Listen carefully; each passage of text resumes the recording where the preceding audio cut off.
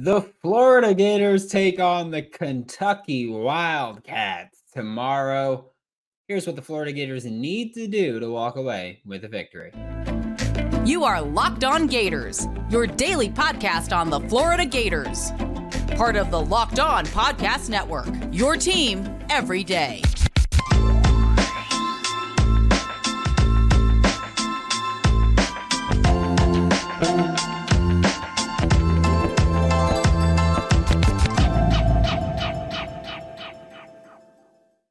Hello and welcome back to another episode of Locked On Gators, part of Locked On Podcast Network, your team every day. Thanks for making Locked On Gators your first listen of the day. We are available daily and free wherever you listen to podcasts. My name is Brandon Olson. Find me on Twitter at WNS_Brandon. Find all my written work with Whole Nine Sports, Giants Country, NFL 33. And we're going to dive right into this. For the Florida Gators to beat the Kentucky Wildcats this weekend, because, again, this is a Kentucky team that's won 2 in a row against the Florida Gators. Now, the offense needs to work. That has to be the most important part. And I realize how duh that sounds, because, yes, the offense needs to work. But the Florida Gators can't get into a spot where they need to throw the ball vertically downfield. It's tough to go into Kentucky and operate successfully. We know that. I mean, Kingsley Eguakin, who's going to be starting at center for the Florida Gators, he had 7 penalties on his own last time that he went into Kentucky in 2021. And it's not entirely his fault. There were false starts because he couldn't hear. A crowd is so loud. And Dan Mullen just took a decade and a half to go to a silent count and fix some issues there. But for the Florida Gators as a run game, you have to be available. The run game has to be available. They're going to stack the box. Teams are going to stack the box against the Florida Gators. You have to be willing to run the football. And also, Florida, the run game should be working anyway. This is a Kentucky Wildcats team that has 41 broken tackles or 41 missed tackles so far this season. That's really bad. Florida has, I think, low 30s, high 20s. So 41 is yikes. If you're a Kentucky Wildcat fan, probably going to see some missed tackles, broken tackles there by both Montreal Johnson and Trevor Etienne. Florida has to be able to move the ball without turning it over as well, because this is a Wildcats defense. It's been, 1, very aggressive, and 2, has been able to force turnovers. And with those turnovers, that's how their offense gets going a lot. Okay? It's, we just got a pick. We just forced a fumble. Now we can capitalize on that momentum. This is a Florida Gators offense that has not turned the ball over much. They've got 3 fumbles. I think they lost 4 fumbles, and they lost 3 of those fumbles. And then they've just got the 1 interception that, again, hit Ricky Pearsall, popped up, and then was picked. This is not a team that turns the ball over frequently. So for Kentucky, I don't know about forcing those turnovers. It's also important to note that they were a Mickey Mouse 4-0 because, well, who have they played that's relevant to the college football world this year? Because the answer is nobody. This is Kentucky's actually first difficult opponent that they're going to face. And so Florida, you can't make it easy for them. Don't turn the ball over. The run game has to get going. Like offense, you want to throw the ball short and you want to convert that way and you want to pick up yards that way. Florida has more than half of their passing yards are run after the catch, and that's fine. We'll talk about that in a little bit. But this is a Kentucky defense where you can do that. You can dink and dunk and then just pick up yards after the catch there. That's fine because, again, this is a Kentucky defense that has 41 missed tackles so far this season. That is very bad. So for Florida, your run game should find success. This is kind of similar to the Tennessee approach of get the running backs into space, get them to the second level, and let them do their jobs. Because at that point, that's when the defense is going to find some real issues. Just get them past that first level. Get them into space. Get them in position to find success. And you're going to find success. Offense might need to throw the ball a little bit further downfield. Probably going to see quite a bit of press coverage from Kentucky because they know that that's how you disrupt this short offense. But even if they do, you still need to take care of the football. You can push the ball downfield a little bit, make them respect that a little bit more, but you need to be able to throw the football and take care of it. That's the most important part here offensively. You need to take care of the football. And I understand that that's something that every single week you can say that. Two things about that. One, every single week it's important to take care of the football, okay? Two, it's really important this week because we've talked about it every time we've talked about this game. This is a game where Kentucky's going to drag you down and play their just messy, ugly, tough style of football. You can't make it easier for them because they are certainly not going to make it easier for you. Offense has to stay out of position where they need to throw the ball deep. You can throw the ball deep. You might have to throw it deep a little more frequently than usual, but you can't be stuck in 3rd and longs and then you have to throw the ball, and that's where errors really kill you. Like, it's truly as simple as that. We know that Florida is going to use their jet motion. Hopefully that's going to keep Kentucky backed off a little bit because you don't want to be stuck in an unfortunate spot against that motion, and you don't want to be trying to motion across the field through that kind of traffic. But hopefully with Kingsley Aguakin coming back, this offense will get back on track. Because last week, again, I know I've been hard on the offensive line and the offense in general versus that Charlotte game. I still am. That was a bad performance. There's no other way to put it. But with Kingsley Aguakin back, Micah Mazuka back, with both Damian George and Lindell Hudson available and likely going to play at least a little bit at tackle, this is an offensive line that should be much improved. This is their second game where they get all the starters playing together. The first one was that Tennessee game. And if you can replicate that in the ground game and get them in space, Trevor Etienne, Montrell Johnson, even Trayon Webb should be able to pick up some significant yards once they get past that line of scrimmage. So this is an offense that's what you've got to do. You've got to create. Offensive line needs to show up. I fully expect to see Florida go back to what they did against Tennessee and didn't do too much against Charlotte with that GT counter, which is the guard and tackle pulling. You got the tackle and tight end pulling with that counter. Expect to see that again, because that's how you're going to attack this aggressive Kentucky defense. And that's how you get these running backs in space. So I would expect to see that more frequently. I would expect to see the offense get a little bit more aggressive again. But most important thing you have to do is not give Kentucky the football. It's as simple as that. Not turn the ball over and not give them that momentum. Do that on offense. Find your running game or stick to your running game on offense. You should be able to find some success there. But for the rest of the show, we're going to talk about defense because, again, I've said a billion times, this is a game where Kentucky is going to try to just drag you down to their level and beat you there. It's like I always say, like, never argue with an idiot because they'll bring you down to their level and then beat you with experience. That's what it's like playing against Kentucky. They're like, oh, well, we suck offensively. We're going to bring your offense down to that level and we're going to win that battle. You can't let them do that. But defense needs to show up. We know this is going to be a tough game, but defense, you can't make it easier on that Kentucky offense. And we're about to talk about how Florida can kind of make that happen here. But first, did you know that 80% of men will experience hair thinning in their lifetime? Happens to all of us. It's normal. Doesn't have to be your fate, though. You can go and get ahead of thinning with Nutrafol. Nutrafol is the #1 dermatologist recommended hair growth supplement, clinically shown to improve your hair growth, visible thickness, and visible scalp coverage. Go to Nutrafol.com/men to take their hair health wellness quiz, identify causes of your thinning hair, and Nutrafol will give you a personalized plan for better hair health through whole body wellness. Take the first step to visibly thicker, healthier hair. For a limited time, Nutrafol is offering our listeners $10 off your first month subscription and free shipping when you go to Nutrafol.com/men and enter promo code LOCKEDONCollege. And speaking of hair thinning and men issues, do you ever have trouble performing? Are you ever out with your partner and feel like you can't get the job done? Does it get worse when there are lots of people around? Is it especially bad with guacamole? I'm talking about weak chips, ones that can't handle a single scoop of guac. Well, here at Zach's Mighty Tortilla Chips, we understand the pain of trying to dip with weak tortilla chips, and no one wants to go soft on the guac, right?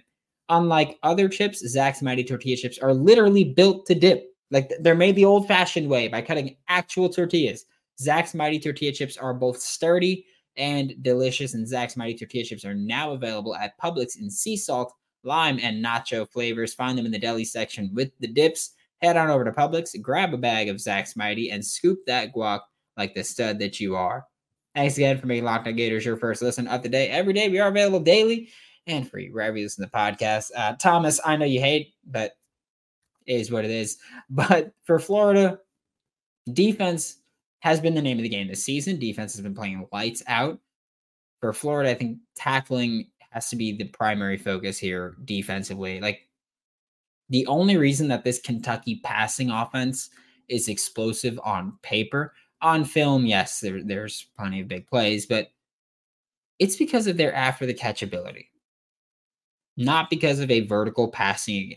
Their passing attack isn't like similar schematically to Florida, but it's similar in the sense of they want to keep the ball short, pick up yards after the catch, and kill you that way. Can't let them do that. I'll pull up the numbers now to show you, but I do know that of 1,063 receiving yards, that's how many receiving yards Kentucky has. 577 of them are after the catch. That's 54.3%, which is similar to Florida having more yards after the catch than air yards. And I want to make it very clear. That's not an insult. That's not a knock on either of these teams. If that's how your offense works, then do it. I don't care how it is. I don't care if it's like, we're not throwing the ball deep. We're not taking these deep shots. If your offense works, who cares, right? Simple as that. Tavion Robinson, Kentucky's leading receiver, has 283 total receiving yards. 141 of them, half after the catch. Okay? Ray Davis has 100. Ray Davis, running back, for those of you who don't know, Kentucky's running back. Ray Davis has 138 receiving yards. 151 of them are after the catch. He has more yards after the catch than he has total receiving yards. Like, this is a team that is going to throw the ball short, pick up yards after catch, and make you pay if you don't finish and fly up and make that tackle. I mean, hell, almost half of Ray Davis's rushing yards come after contact. It's not just the passing game that thrives off of bad tackling. It's their offense. It's their rushing attack too. Ray Davis has 311 rushing yards. 151 of them are after contact. And this is where we find out what he's made of. Like, this is where, like, I know we talked about it yesterday on the Locked On crossover with Lansdale from Locked On Kentucky, where we were like, hey, this is the who are you game for Kentucky. Florida was Tennessee's who are you game. This is that for Kentucky. And Florida in their who are you game against Tennessee, because Florida, I mean, right away we were tested. We know that. Like, right away we were tested as a fan base. The Gators were tested as a football team, as a program. Right away they were tested with Utah and then Tennessee and now Kentucky. Kentucky hasn't played anybody worth their salt. They played a Vanderbilt team that has not looked great. They played Eastern Kentucky, Ball State, and Akron. Who on that list is impressive from Kentucky's schedule? That's why I call them a Mickey Mouse 4-0. When Tennessee went to the Swamp, everybody was talking about, oh, Tennessee's running backs, they create yards after contact. And the point was, you've done it against nobodies. For Kentucky, it's the same thing right now. Congratulations on your yards after catch. Congratulations on your yards after contact running the football. You've done it against nobodies. And I understand that, yeah, these are still programs that are FBS and all that. Yes. They're not SEC athletes. And that's an important distinguishing factor here. So while Ray Davis's numbers look impressive on the ground, do it against Florida, and then I'll be impressed.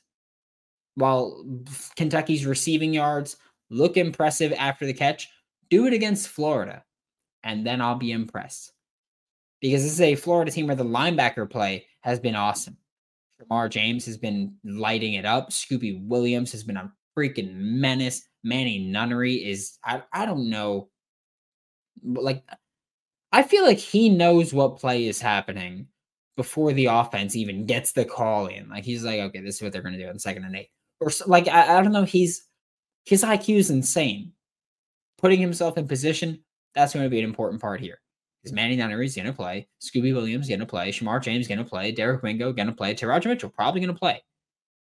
This is a deep linebacker rotation and a talented linebacker rotation. So Kentucky, again, 54.3% of their yards come after the catch. Florida's been good tackle numbers wise, and they've been playing tough competition. They've played 2 Power 5 schools, whereas Kentucky has played 1, and it was a Vanderbilt team that hasn't been impressive and looked even worse than usual. So for Florida, like, this is where we find out linebacker pursuit, aggressiveness, and tackling matters. This is the game for you. Kentucky has 41 missed tackles on the year. Florida has 24. 24 missed tackles on the year. This is a defense that has been lighting it up, making plays, and now we find out what they're made of. There's also, Florida has 100 stops this year. 100. That means Florida has stopped opposing teams for a gain of 3 or less 100 times this year. Do it again against Kentucky, and you completely destroy their... If you can do that against Kentucky, you're probably going to just annihilate them in every fashion. Kentucky has 104 stops this year, but again, they've played nobody worth their salt. So Florida's tackling needs to show up in this game. They've showed up pretty consistently this year. Do it again against Kentucky. That's all you have to do. We are about to talk about how else Florida needs to show up defensively, which is, of course, the pass rush. Before we talk about that, though, snap into action with the NFL season with FanDuel, America's #1 sportsbook. And right now, new customers get $200 in bonus bets guaranteed when you place a $5 bet. It's $200 in bonus bets, whether you win or lose. If you win, you get your winnings plus $200 in bonus bets. If you lose, you still get $200 in bonus bets. It's beautiful. Love it, right? Can't get better than that. If you're thinking about joining FanDuel, there's no better time to get in on the action. The NFL has been a beautiful profit machine so far this year. The app's easy to use, wide range of betting options, including spreads, player props, over-unders, so much. Visit FanDuel.com/lockedon. Kick off the NFL season. And remember that FanDuel is an official partner of the NFL. Thanks again for making Locked On Gators your first listen of the day. Every day we are available daily and free wherever you listen to podcasts. And Florida's pass rush needs to show up also tomorrow. And there's a little bit of a concern there. Before I talk about the concern, I will tell you, Florida's offensive line, which so many of us Gators fans have been complaining about, where it's like, oh my God, the pass blocking has been horrible. Florida's offensive line's allowed 27 pressures this year. 11 of those came against Utah. Okay? That's an important stat to remember because Kentucky's offensive line has allowed 23 pressures this year. And again, Kentucky hasn't played anybody. Almost half of Florida's pressures came against Utah, which was a very aggressive defense when they played Florida. Okay? Kentucky's allowed almost as many pressures while playing nobody even close to the level of competition that Florida's played in 2 of their 4 games. In Utah, Tennessee. They played very aggressive teams, way more talented than the teams Kentucky's played. And their pressure numbers are relatively similar. My concern here with creating that pressure is that for Florida, most of your pressures have come off the edge. For Florida, most of your pressures have been, Princely Umanmielen, who right now is he's on pace to set the record for pass rush win rate in true pass sets, which excludes PA rollouts, RPOs, screen plays in which they were quicker than 2 seconds, like slants and stuff like that. Most of Florida's pressures have come off the edge. You've had Princely Umanmielen, Kelby Collins, Scooby Williams, Tyreek Sapp. Those are 4 of your top 5 pressure creators this season if you're the Florida Gators. The one who I didn't name was Caleb Banks, who is on the interior. He's created 11 pressures. Princely Monmielon is in first with 18, and Caleb Banks is second. The big concern there is that for Kentucky, most of their pressures allowed have come on the interior. It's both the guard spots. Both the guard spots are the weak spots in pass protection. So outside of Caleb Banks, there has not been much pressure, much pass rush by this Gators interior defensive line. That should be the concern, where someone other than Caleb Banks on the interior needs to show up. As simple as that. He's going to get one-on-one opportunities because you're probably going to see Cam Jackson either get double teamed, or Cam Jackson is going to start creating pressure as a pass rusher on the interior as well. I think it's more likely that you see that double team between the center and whichever guard that Cam Jackson is lined up near. But again, it's Caleb Banks. But then when Caleb Banks isn't on the field, someone on the interior needs to create pressure. But someone on the interior needs to create pressure for this Florida Gators interior defensive line. I will say that for me, and I mentioned this on Wednesday, where I think Austin Armstrong should be more aggressive in this game than he's really been before. Austin Armstrong needs to dial up linebacker pressures, blitzes, whatever it is. He needs to get the linebackers into the interior for a few reasons. One, you occupy because there's a few things that can happen when you blitz, we'll say, Scooby Williams or Shamar James on the interior. The center picks them up. If the center picks them up, then that means that the guards are on an island in pass protection. If you rush 5, you can't double team anybody unless you keep a tight end or a running back into pass protect. That's a big important part there, because running backs for Kentucky have been awful in pass protection. College running backs in general are not good in pass pro. That's just a good general rule of thumb. A lot of them are not good in pass pro. Florida will play a couple of good pass protecting running backs. Kentucky ain't one of them. So both of Kentucky's primary running backs have been rough when it comes to pass protection. Got a linebacker rush, then you either have a linebacker against the running back picking him up in blitz protection or in pass protection, then you probably win that. If it's your center that picks him up and you don't keep your tight end running back into pass protect, then you've got one-on-ones across the board. And Florida should win those somewhere, whether it's Caleb Banks or Cam Jackson or Princely Monmielon or Tyreek Sapp. If you can get one-on-ones across the board, you should win those. You should get pressure. Let's say Florida keeps a tight end into pass protect because you've got Tyreek Sapp one-on-one blocked. You've got, and this is hypothetically the rotation that's going to be out there. Got Tyreek Sapp one-on-one blocked. You've got Cam Jackson double teamed. Okay. Cam Jackson needs to be double teamed at some point. And then you're just looking at tight end one-on-one with Princely Monmielon. Because if you've got the tackle occupied with Tyreek Sapp, you've got your guard and center occupied with Cam Jackson. You've got a guard picking up Scooby Williams. Then you've got a tackle dealing with Caleb Banks. And then your tight end is one-on-one with Princely Monmielon. Because he's going to be lined up out wide. He's probably going to be lined up in the wide 9 pretty frequently. And you're going to have to deal with that one if you're Kentucky's offense. Pass rush has to get in. I want the blitzes to come. I need Austin. And I know Austin Armstrong is going to be aggressive. We all know that.